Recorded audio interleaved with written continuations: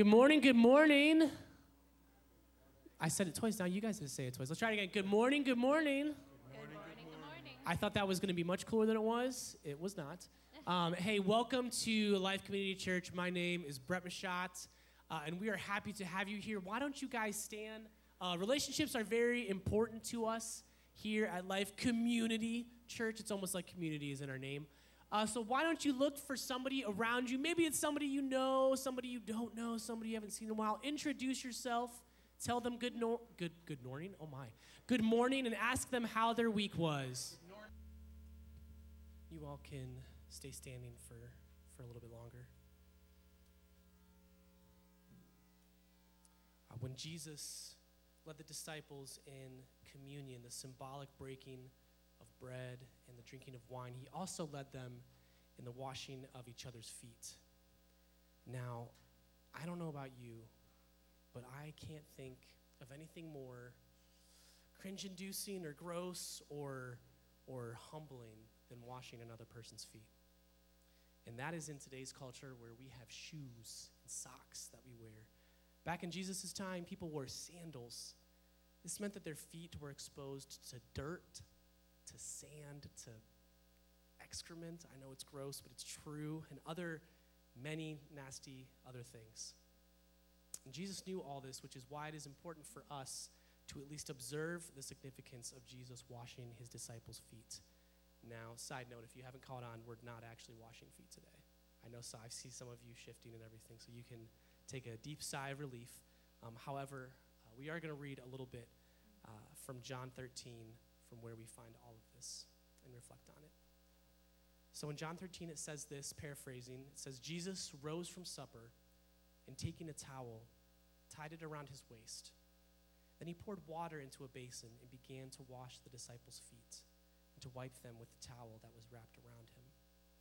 And when he had washed their feet and put on his outer garments and resumed his place, he said to them, "Do you understand what I have done to you?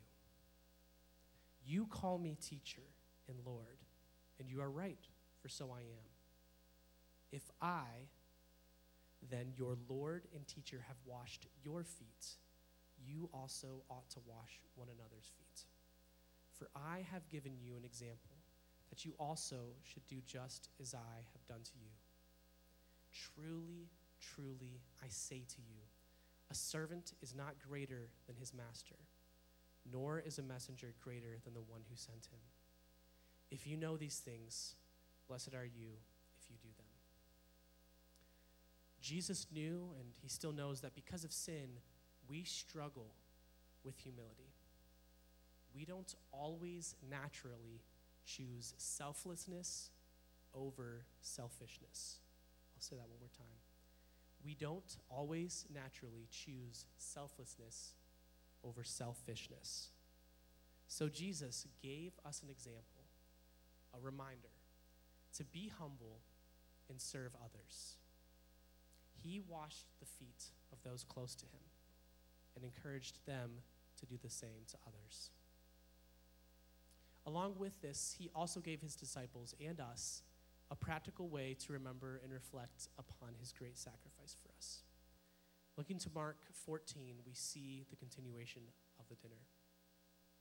It says this, verse 22, "And as they were eating, Jesus took some bread, and after blessing it, broke it and gave it to them, and said, 'Take this, for this is my body.'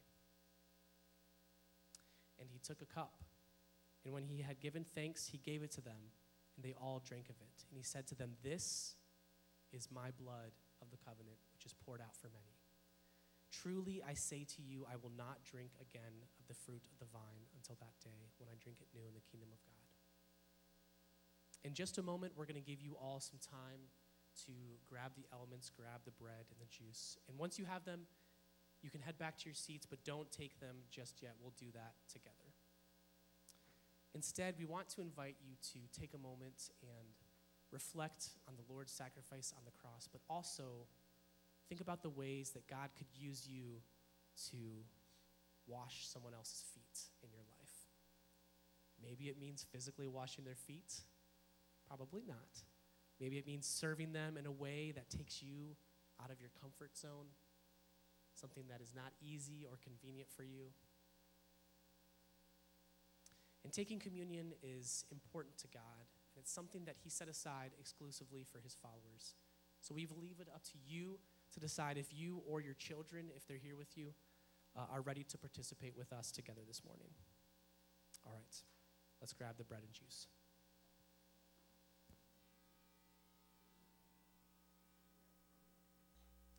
Thank you for sitting in the silence together with us this morning. Usually we have music, whether it's piano or acoustic guitar or something. But I think there's something really special about sitting in silence together as a group of people, especially when we have such an amazing God to reflect on. So thank you for doing that. All right, let's grab the bread or the cracker. Looking back at the passage in Mark, it says, "And as they were eating, he took bread, and after blessing it, broke it and gave it to them and said, 'Take this. This is my body.'" Let's eat together.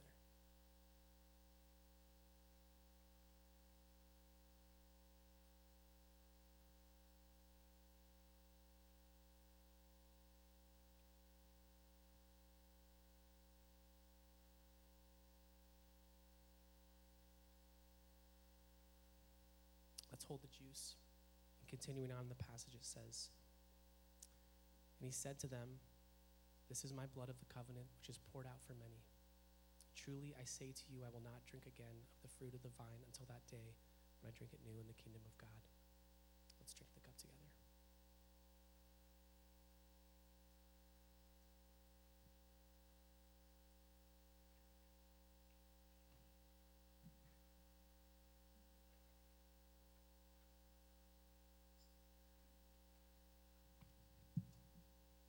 God, we thank you for who you are. We thank you for bringing us here in this moment. God, we thank you for providing us with a space, a building, and a body of believers who want to be with you, Lord. We ask that you take away any feelings of worthlessness or doubt. God, help us not to trust in ourselves. Help us to look to you as the only one who can save us. Lord, we love you and we thank you for your sacrifice on the cross and everything that it means for us. We thank you for the gift of eternal life because of our faith in you. And it's in your name that we pray. Amen. God, we worship you this morning. We worship you alone. We praise you for everything that you are. And it's in your name that we all say and pray, amen. Kids, thank you for joining us this morning for our worship. You are dismissed to Kids Life. We'll see you later. And so good to be with you and to worship with you. My name is Tom. I'm the teaching pastor here, but I'm not teaching today. But I am here to share some announcements. They kind of keep me in the loop, so you're going to want to double check on most of what I tell you this morning. It may or may not be fully accurate, but at least portions of this are true. The first thing is that we're in this series, we're talking about postures that we take towards our relationship with God, places where his power moves through us and flows in us and we connect with him. And last week we talked about sharing our faith, the posture of sharing with others. And we do that locally. We've been focusing on our neighbors around here, but also we have a missions partner in Honduras. And today, after the service, yes, there is a meeting in the youth area just that way. If you're interested in a trip to go to Honduras, or you're interested in the ministry that we have going on there, there's a meeting after the service. The second thing is that next Sunday is a First Sunday. And it also happens to be the first Sunday of May, if I'm right on this. Yep, my calendar game is strong.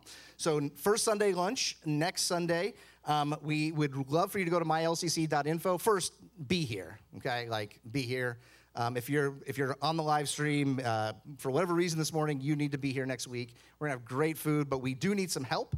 I believe that meat is being provided for tacos. Is that correct? Yeah, I got a thumbs up. Okay. So the meat is being provided for tacos, but we need people to bring all kinds of sides and different things to dress those tacos. So come do that. Sign up there, then come and eat. Third thing is that we've begun these Renew classes. The one we're in right now is a class focused on the writing and different things about C.S. Lewis. And we met a few weeks ago and discussed his book, The Screwtape Letters.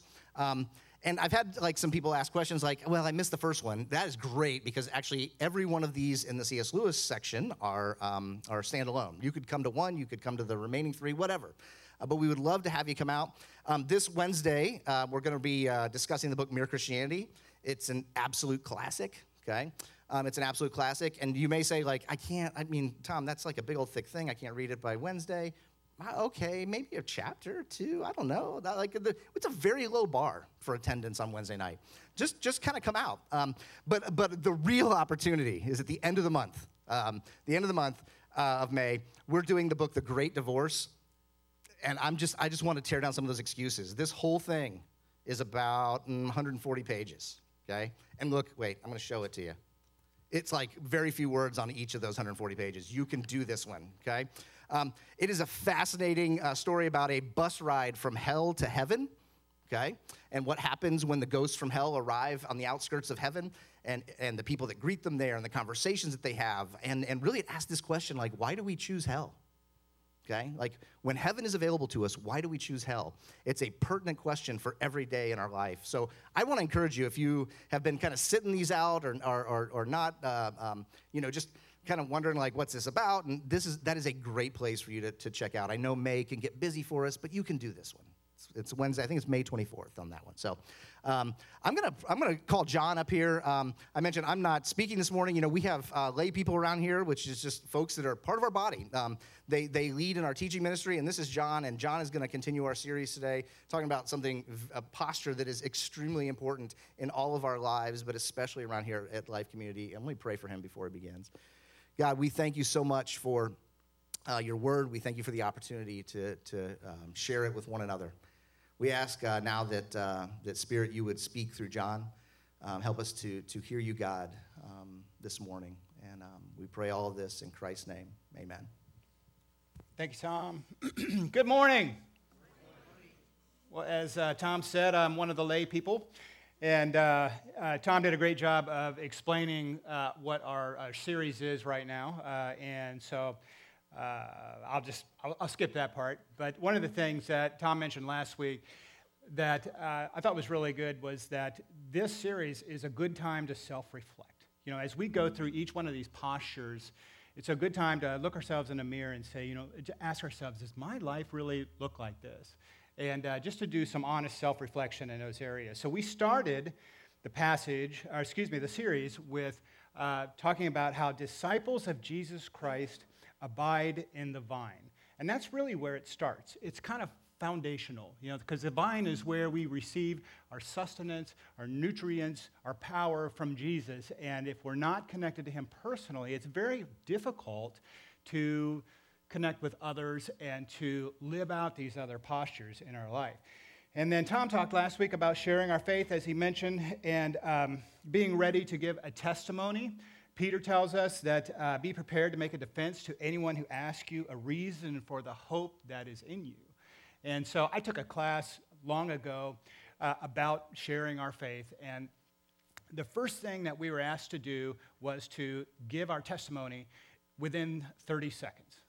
And everybody in the class failed.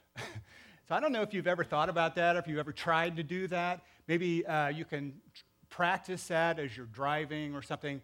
It's very difficult to do. Or have you thought about, do you have a testimony? Have you thought about how your life is different now than it was before Jesus? And I would just encourage you to figure out how you might talk about that. Not to, memorize something, but to think about it and to know how you might describe that to somebody in the event that you might be asked to. So today, we're going to be talking about How do we love one another in an environment of close community so that we look different than the world? And I was given a passage, suggested a passage, and I went rogue and picked my own. And so this word, one another, is used 110 times in the New Testament, and 59 of them are directed directly to the disciples or to the church. And it's the last command that that Jesus gives the disciples at the Last Supper. So it must be kind of a big deal. So here's where we're at. John 13, he says, "A new commandment I give you, that you love one another just as I have loved you. You also love one another. By this, all people will know that you are my disciples if you have love for one another." So the first thing, this kind of reminded me of my parents when I'd be fighting with my sisters, and they'd say, "You two better get along or else." But Jesus doesn't just command us to love one another because he loves us. He shows us how to do that. And so that's our question today, is how do we love one another in a way that shows others the love of Christ? And the truth is, it's hard. And the reason why it's hard is that there are several forces that push against us, that resist this type of community. And I'm just going to talk about a couple of them today. The first one, really, and I think the biggest one, is our human nature, right? The Bible tells us that we have a sin nature that is wired within us from birth. It's in our DNA. Naturally, we are self-focused and we're selfish. And so anybody that has asked a 2-year-old or a toddler to share their toy completely understands this, right? I am a self-centered person. I'm a selfish person by nature. I would prefer to be loved than give love. I'm actually better at receiving love than I am at giving it. My desire is to, come home at the end of the day and have my wife cheerfully greet me when I come in and ask me how my day was. At which point I would, dump on her all the garbage that happened to me that day, and while she listens intently and with empathy and encouragement. And then I would like for her to show her appreciation and speak her appreciation for how hard I work. And then ask me if there's anything in particular that I need at that moment. So I would like for my kids, actually, to sit around me and ask me to tell them the same stories that I've told them over and over again, and then thank me for that and for the little nuggets of wisdom that I've bestowed upon them. So it's hard. And we also, I want to know that I belong, that I have people that like me, that accept me for who I am, people that I feel safe with. And we've all experienced this. We learned this a very long time ago. We learned this in the high school cafeteria. If you remember, when you came out of the lunch line with your tray in your hands and you look around that room, you better have a place to sit down. You better have a table to sit at or a group that you can sit with, because nobody wanted to be that person standing in the middle of the cafeteria going like this. It's embarrassing and isolating.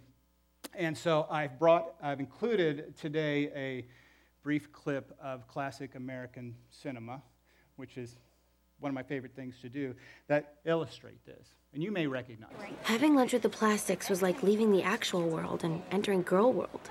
And Girl World had a lot of rules. You can't wear a tank top 2 days in a row, and you can only wear your hair in a ponytail once a week. So I guess you pick today. Oh, and we only wear jeans or track pants on Fridays.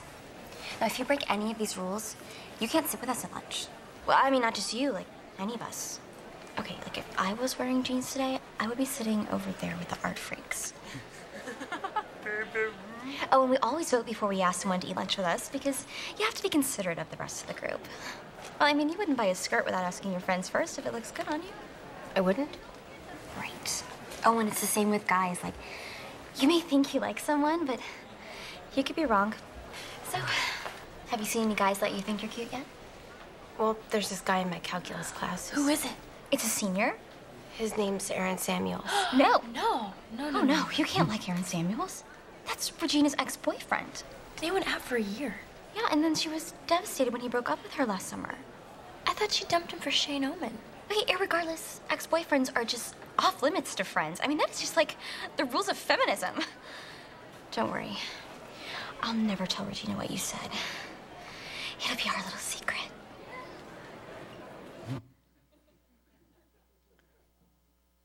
What I love about this is it's kind of a metaphor for today's culture.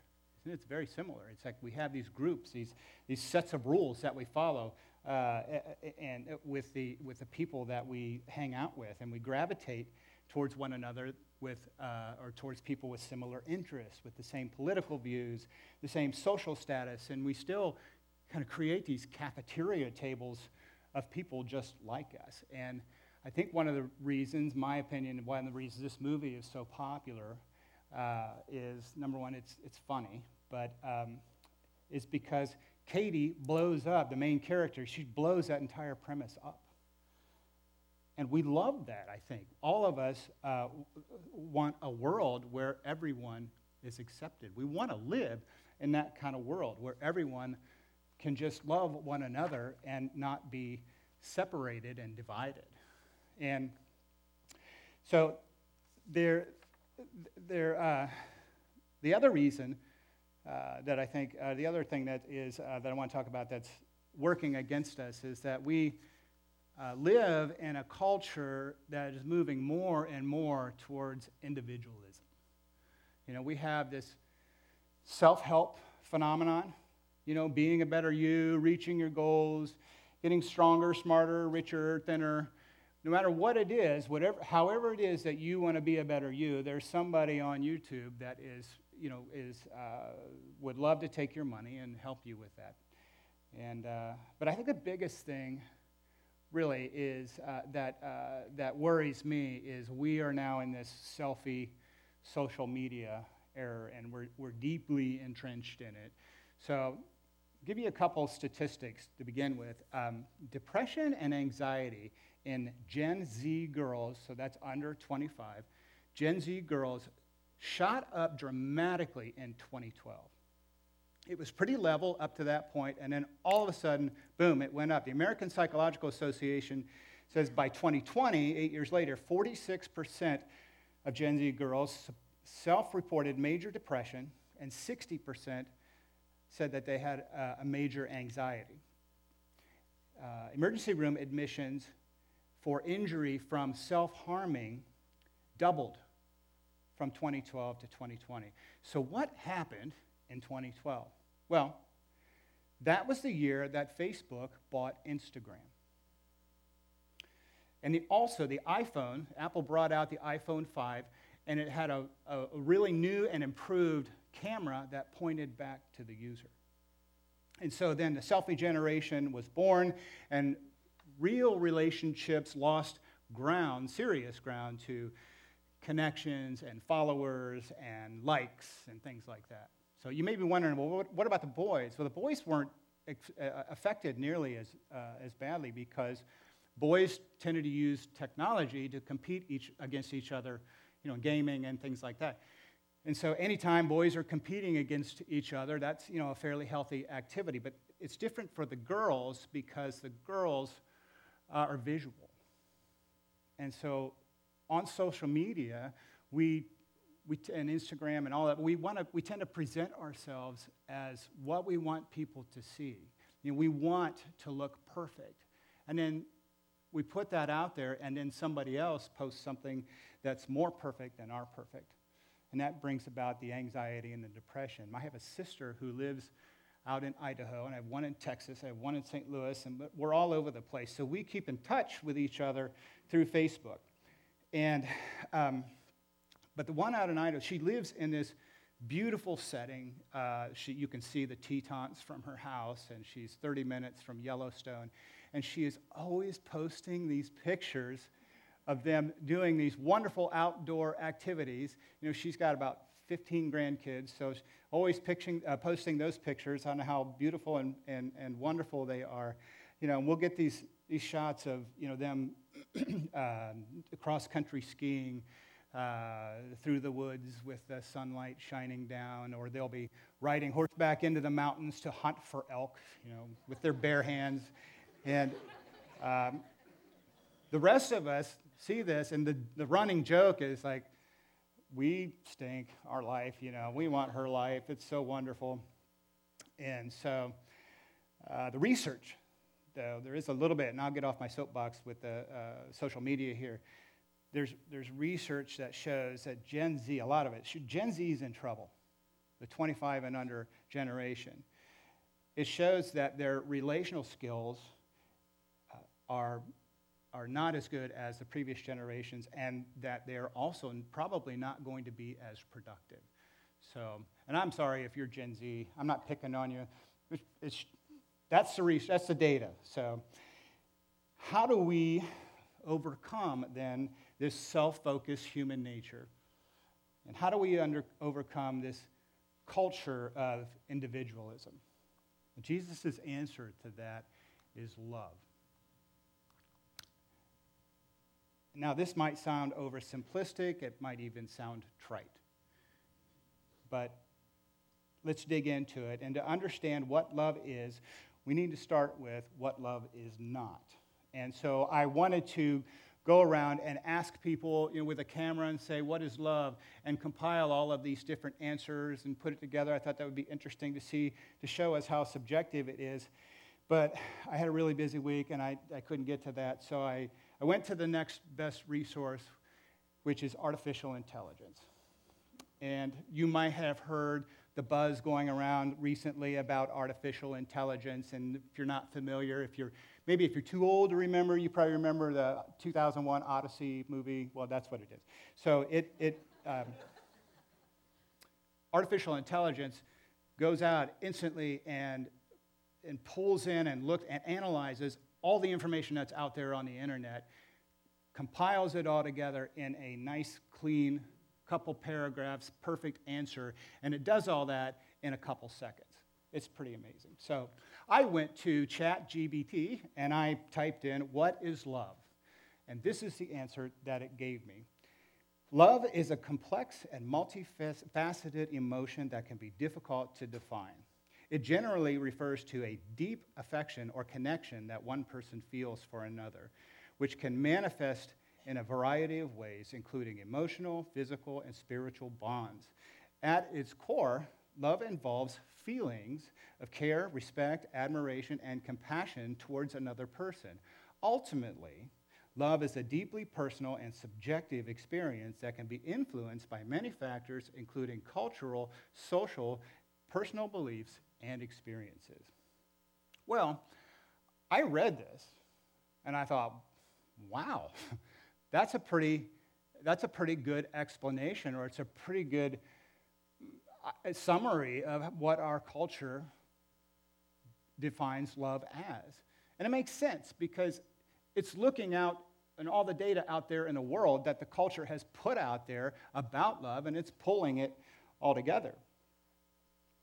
And if you look at the highlighted areas on that, it's hard to see, it is based on feelings, on emotions, on self-fulfillment, and it's very, very subjective. So there's no real truth. There's no pattern. And Jesus said, love one another. He teaches us a different kind of love. He said, love one another just as I have loved you.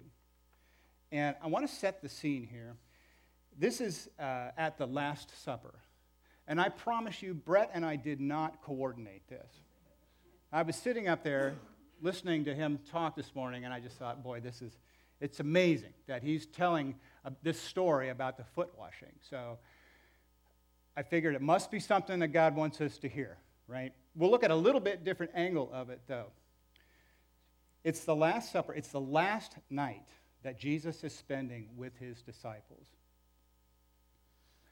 He knows that in a couple hours, he's going to be betrayed, and he's going to be deserted, and he's going to be falsely arrested, falsely accused. He's going to be mocked, going to be beaten and tortured, and then be nailed up on a cross and hoisted up in the air, where he will experience absolute alienation from God and continue to hang there until he dies.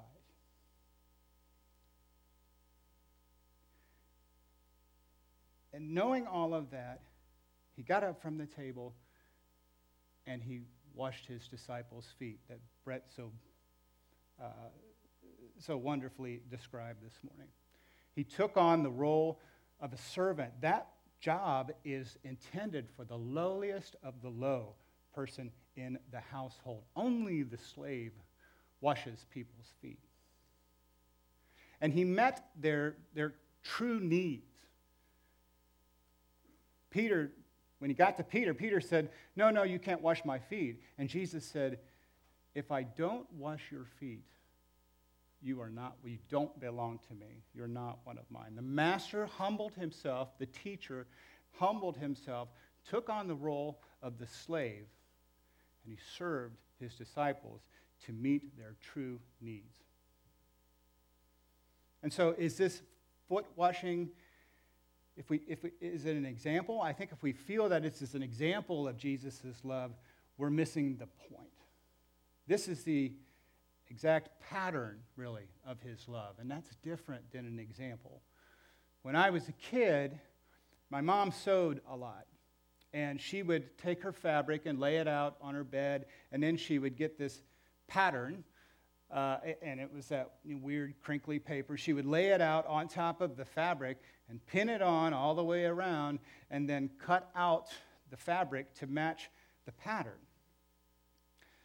And the pattern, though, she would keep the pattern and use it for different fabrics. Isn't it funny that whenever somebody wore homemade clothing, you could just tell. He'd be like, oh, that's homemade. Anyway, the pattern of Jesus' love, and that's what he's showing the disciples. The pattern is that we humble ourselves, and we become the servant, and we respond to the true needs of others. The foot washing is the fabric.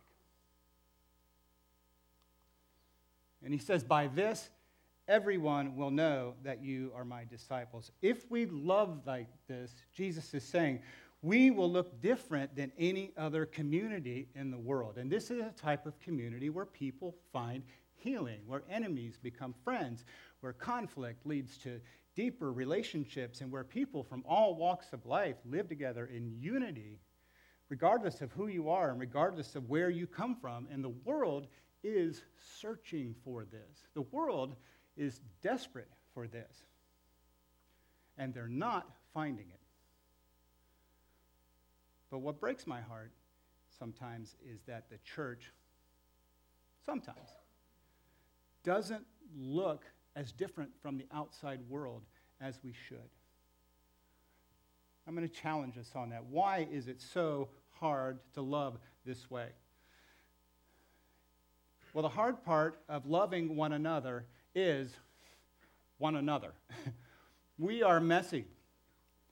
We're different from each other. We all have our own agendas. We're all kind of weird. We're weird in our own way. You're weird, I'm weird, all of us. And when we come in close community with each other, it's kind of like a family. Sooner or later, there's going to be some friction when we're that close, and we're going to annoy each other and offend each other and hurt each other. And that's just going to happen. If that kind of thing, if that's not happening in our community, then I would say that we are probably not close enough. I have a way of annoying my daughter every time we sit at a meal. It freaks her out to hear the sound of chewing. And there's something about the shape of my head that magnifies the sound of whatever's going on in my mouth. And especially with kettle chips. So, and I wonder in our cell group, because we always have kettle chips out there, and I can never eat them while somebody's talking because I can't hear what they're saying. So we are not capable of loving like this on our own because of our humanness. So where do we get the power for this kind of love? And Jesus shows it. It's the cross. The power comes from the cross. See, the cross is Jesus' perfect pattern of love. His entire life demonstrates his perfect pattern of his love. Philippians explains that. It says, although he was God, he gave up all of his godly attributes and humbled himself. And in fact, he humbled himself to the point of death, even the death of a cross. That is the perfect pattern of his love, and it's supernatural. We receive his supernatural power to love others when we live on the vine. And that's what we started this series with, and that's why I say it's foundational. We need to be living on the vine in order to be loving one another, because when we live on the vine, we are living on a love that paid the cost of our sins, that paid for our forgiveness. We are living on a love that heals our wounds and our hurts, and we're living on a love that transforms us, transforms our lives. And when we live on the vine, our drive for self-fulfillment and our fear of being alone and our fear of sacrificing our own desires for the needs of others loses its power of us. And when we're living on the vine, it fills us up so that we can take the role of a servant and respond to the needs of others and bear fruit. That is the fruit from living on the vine. And so there's several other one another passages, but love one another is really the foundational one because it explains the pattern of how we love one another. All of the love one another passages are really more of the fabrics, I think. I'm going to go ahead and call the band back down here, but let's look at some of these other passages. Whoops, I got ahead of myself. Forgive one another. Ephesians 4:32 says, be kind to one another, tenderhearted, forgiving each other, just as God in Christ also has forgiven you. And so, with the pattern of his love, he paid the price for our forgiveness on the cross, as we've already talked about. And so, how can we accept that for ourselves and not for others? And so his sacrifice gives us what we need to lay down our right to demand justice when people hurt us. And I think this is something that happens a lot when we're together and in the body and we're in our cell groups and all of that. I think these little conflicts happen, and what's sad is when this happens and people don't know how to resolve it, so they leave, or they leave the church. Admonish one another. And we urge you, brothers, to admonish the idle, encourage the faint-hearted, help the weak, and be patient with them all. So because of the cross, God now sees us as perfect and holy and righteous. So that allows us to be receptive when somebody is being used, when God lovingly appoints somebody to speak truth to us.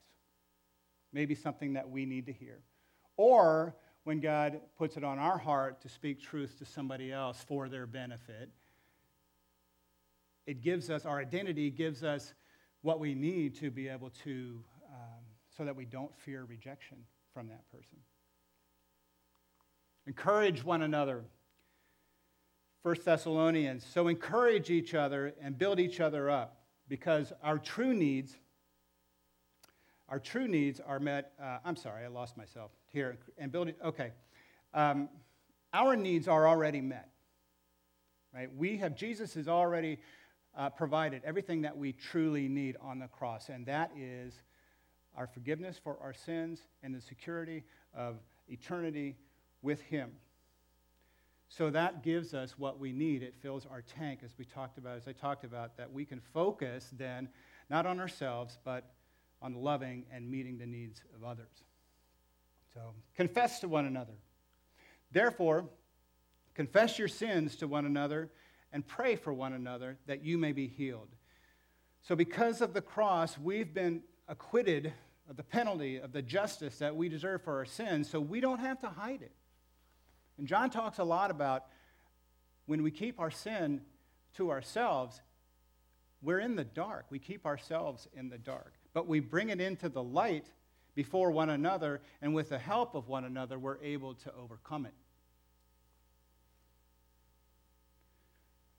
When we can confess to one another openly in this kind of environment, it's a safe environment, and we are able to experience God's unconditional love through one another. And that's God's design. You know, our world around us is always fighting. It's divided, it's scary, it's evil, and it's really easy to join in, and rant about all the things that are wrong with the world. And the world has a stereotypical view of Christians, that we're judgmental, because they've seen us. They've seen how the world presents us. We point the fingers at people that aren't living their life the way God says they should live them. We're hypocritical. We've seen great leader after leader fall from grace, and the world loves that. We're divided. There are hundreds of different variations of Christianity. It's like we can't even agree on how we worship together. We make really corny movies starring Kirk Cameron. That doesn't help us. So I'm going to challenge you. Let's blow that up. Let's change that. Let's be like Katie. Let's blow that up right here at LCC. And let's be, as Jesus says, the salt of the earth, the light of the world, the city on a hill. Let's be authentic, deep disciples of Jesus Christ and attract the lost and the hurting people to Him by how we love one another. Let's pray. God, thank you for the amazing pattern of your love. Thank you, Lord, that you became the humble servant to meet our needs. Help us, God, to just reflect on that and really understand the depth of that.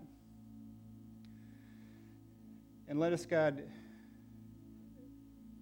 just seek from you the power, from divine, the power to lay down our self-righteousness and our selfishness so that we can become the humble slaves ourselves, just like you did, so we can follow your pattern, God, and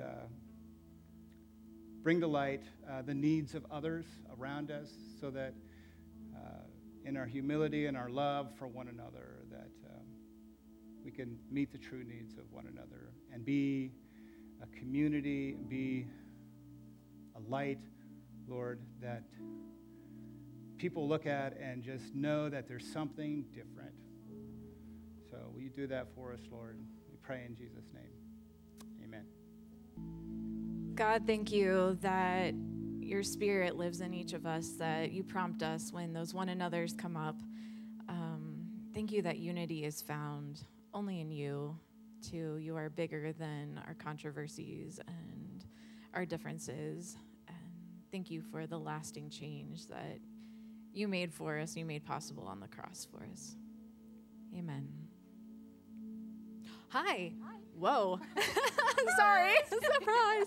I want to introduce Rachel before we go. She's going to spark, hopefully, a moment of curiosity for you. So what could people be curious about? So, as Tom said in the beginning, there is a meeting about Honduras today, and if you don't know, sometimes I'm back here, but if not, I'm up here pounding into your heads that we support a whole nother church, a whole nother body of brothers and sisters in Honduras, and that community is ours. So if we don't go and we don't serve them, yes, they get their backpacks, yes, the Sours are doing things, but